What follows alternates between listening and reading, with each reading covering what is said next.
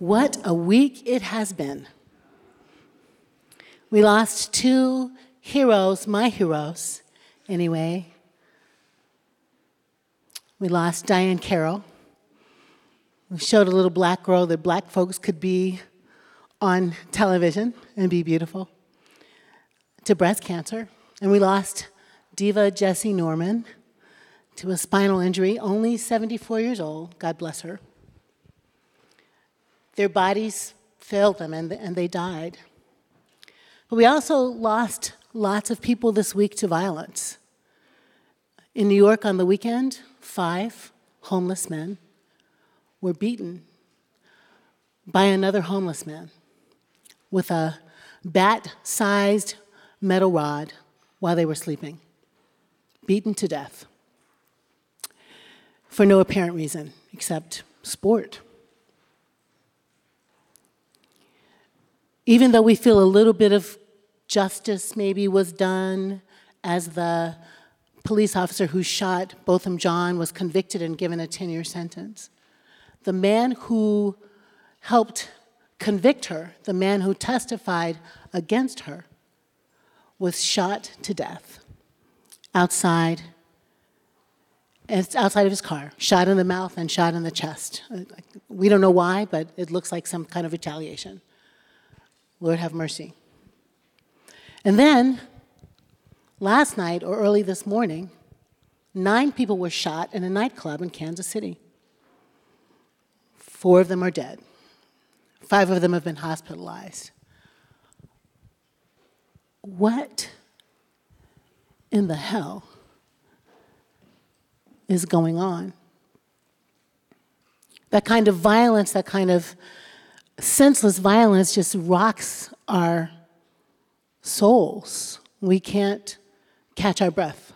We feel so undone. And those are just the things that we know about. Those are just the things that have been reported. Those are the things on my Twitter feed. But even though it's out of the news, children are still in cages.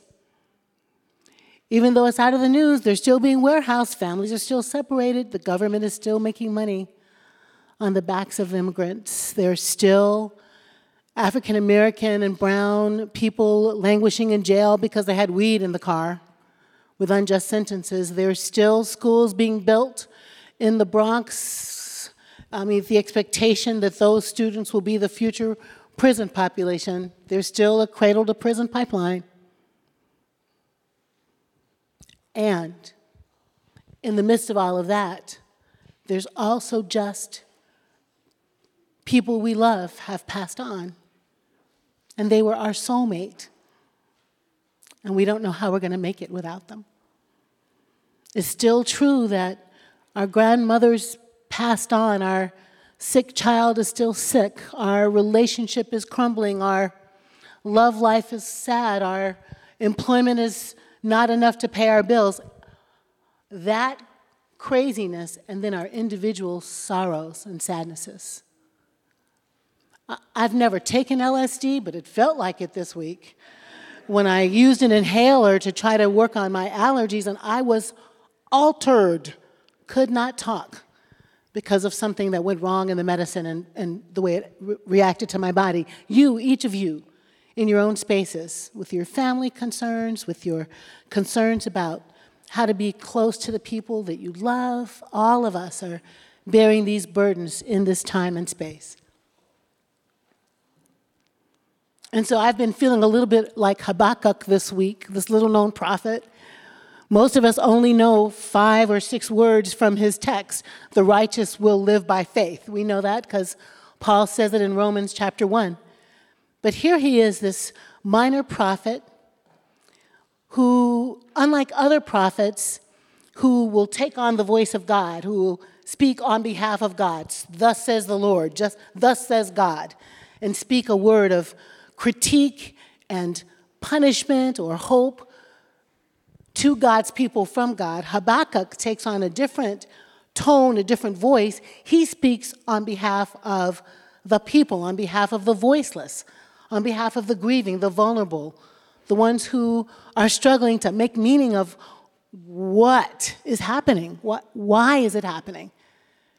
And he's speaking on behalf of the people. He calls the righteous ones. He's speaking on behalf of the people against what he calls the wickedness. The wicked is the raza in Hebrew. He's calling the righteous ones, the tzedakah, the children, the vulnerable, the ones who are trying to make ends meet, the ones who are struggling to make meaning of loss and death. He calls them the righteous, and he speaks on behalf of them and sort of takes God on and like God's on trial. How long, oh God, you heard Vanessa read so beautifully, how long, God, will you sit there and let this stuff happen? How long, God, will you be silent while the wicked hurt the vulnerable? While the unrighteous wage war? How long will you watch as time and time again my people are defeated in battle, this time by the Chaldeans? How long, God, will you sit still and do nothing? I want to just tell you now that Habakkuk is using a rhetorical device when he's yelling at God and saying, how long will you wait? Just hang on for the end of this. But he's protesting on behalf of the weak ones, the twisting and bending and perversion of justice. He's protesting on behalf of the weak ones, the corruption that he finds inside the Judean government. So he's got a complaint about war that keeps being waged, about international politics that leaves his people, the Judean people, weak. He's got a complaint about the corrupt government that runs his people. He's got a complaint about a king named Jehoiakim who preys on the weak and has them build temples and palaces and hotels so that he can stuff his coffers. He has a complaint about the unjust king who pays off law enforcement officials to make sure that they use violence to keep the people in place. He has a complaint about the unjust king who solicits interference from outside entities to find dirt on his opponents. Oh, this is what the text says, people. He has a complaint about the king who traffics in lawlessness, who declares bankruptcy rather than paying his bills. He has a complaint about the king who will do anything, wreak any violence to keep his place of power. A king who traffics in strife and contention at the hands of an unjust legal system. Judges being paid off, Supreme Court justices no longer neutral, but enacting a political agenda. I'm talking about what the text says. Habakkuk takes on the voice of the poor, the disenfranchised, the victims of marginalization and abuse. He stands on behalf of them and accuses God of being silent. How long, O God, will you let injustice reign? Habakkuk is wrestling with what we would call theodicy. How can a just God let an unjust world stay unjust? How can a loving God allow acts of unlovingness happen to God's people? That's Habakkuk's question. It's my question, and maybe it's your question too. We're not always feeling brave and courageous like we can put our hands on our hips and say, "What's up, God? What are you doing?" But Habakkuk does it on behalf of them and on behalf of us. He turns a faithful and prophetic eye not only on the international geopolitical situation of his time, he turns a prophetic and critical eye not only on the government of his people and its king, but he also turns a prophetic and critical eye on the individual suffering of the folks. He's got the on-the-down individual view and the big global view and is saying, God, what are you up to? And I told you to hang on because Habakkuk is using a rhetorical device. This is a man of profound faith. He believes that God is the God of his individual knee aches, his arthritis, and his gaining weight. He believes that God is the God of his personal relationships, that God is God over his breakups and his makeups. He believes that God is the God over loss and mourning and hope and deliverance. He believes that God is the God of his individual struggles and sorrows and the God of the unjust king and the God of the international intrigue. He believes God is God down here and up here, yesterday, today, and tomorrow. And so he believes the answer to the question, how long is just you wait? The text says, in answer to Habakkuk's, God, what's wrong with you? Habakkuk stands over here and answers the question. God says back, write the vision and make it plain. You write my vision and make it plain. Make it so plain, so clear that when you write it down and you run through the streets with it, the people are going to be able to read it and know that I am God all the time. Write my vision and make it plain, so that it can be so clear to people. This vision may look like it's not coming, but it is sure enough coming. It looks like it's tarrying, it looks like it's late, but be patient because it is going to show up. And then Habakkuk goes on to say, the righteous one will live by faith. At a simple reading, we might be thinking, okay, here's how we're going to survive the unknown. Here's how we're going to survive our personal problems and the problems of the world. Our faith is going to save us. Our faith is going to save us. But then that actually makes it all about us. If I have enough faith, it'll be a magic wand. If I have enough faith, it'll be a shield. If I have enough faith, it'll be a cloak. It'll be a superpower. If I have enough faith, I can manage God.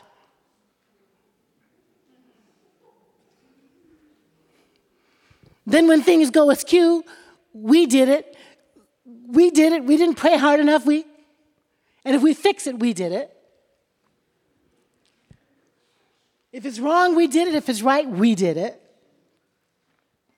But actually, Habakkuk is using a word there that's pneuma is the word in Hebrew. And it's not actually faith. It's more like fidelity or loyalty or steadfastness. And so he's saying the righteous one will live by the steadfastness of God. Or the righteousness will live by the faith we have in the faithfulness of God. God's faithfulness is what saves us. God is true to God's promise. God does not fail our promise. God keeps her promises. God can be counted on to comfort us when we're lost, to find us when we're missing in action, to hold us individually and our world together. And Habakkuk is saying, God will use all the things, the personal struggles, the losses, the things that leave us vulnerable, the things that make us afraid. God will use all the things to turn us toward God. God will use all of the things to make us vulnerable, to have us feel vulnerable so that we can rely on God and rely on each other. Do not think I'm saying God kills the homeless people on the street to have an impact on us.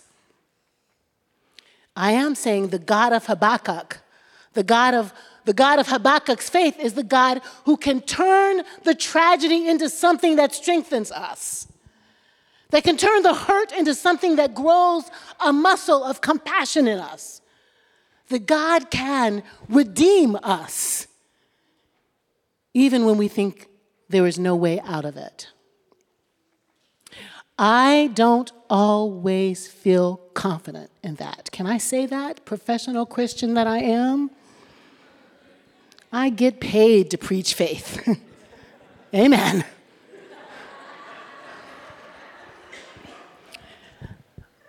And every now and then I need a reminder. I need someone to tell me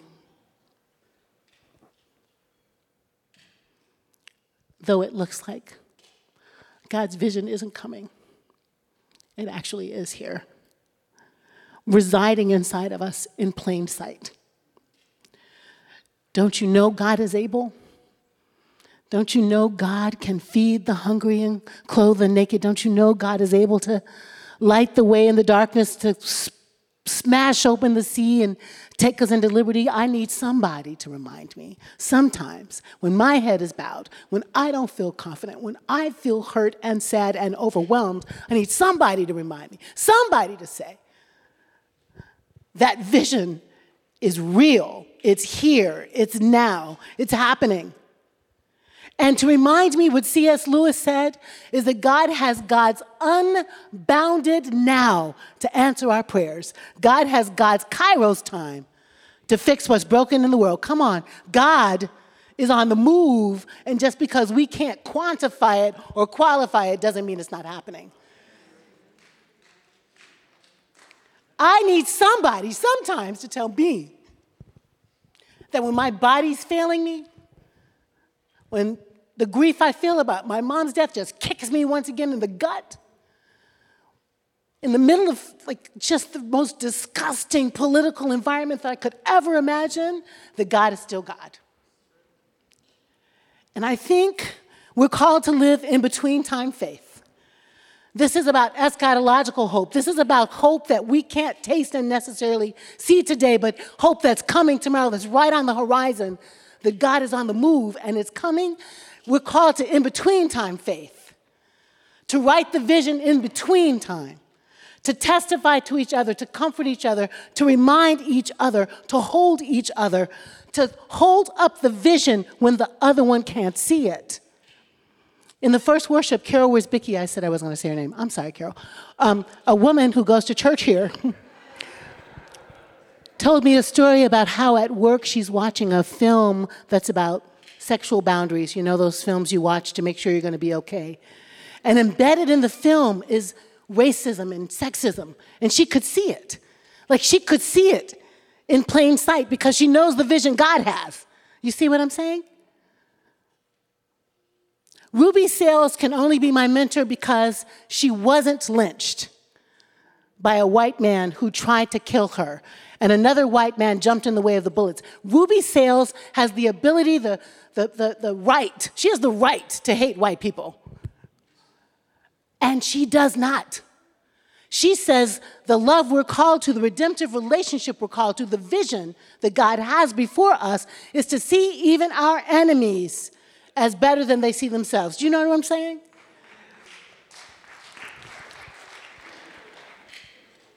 I think we're called to write the vision in the in-between times. And that might be praying fervently. That might be heading down to Washington, D.C. to remind SCOTUS of its real job. That might be mentoring a kid. That might be taking care of each other when we're sad. But we're called to in-between time faith. To faith in the faithfulness of the God who created us, who loves us just exactly as we are, no matter who we love, no matter how we look. That God is on the move. That God will not fail us. She will show up. And when you're unsure, I'll try to remind you. And when I'm unsure, please hold my hand and say a prayer. Amen.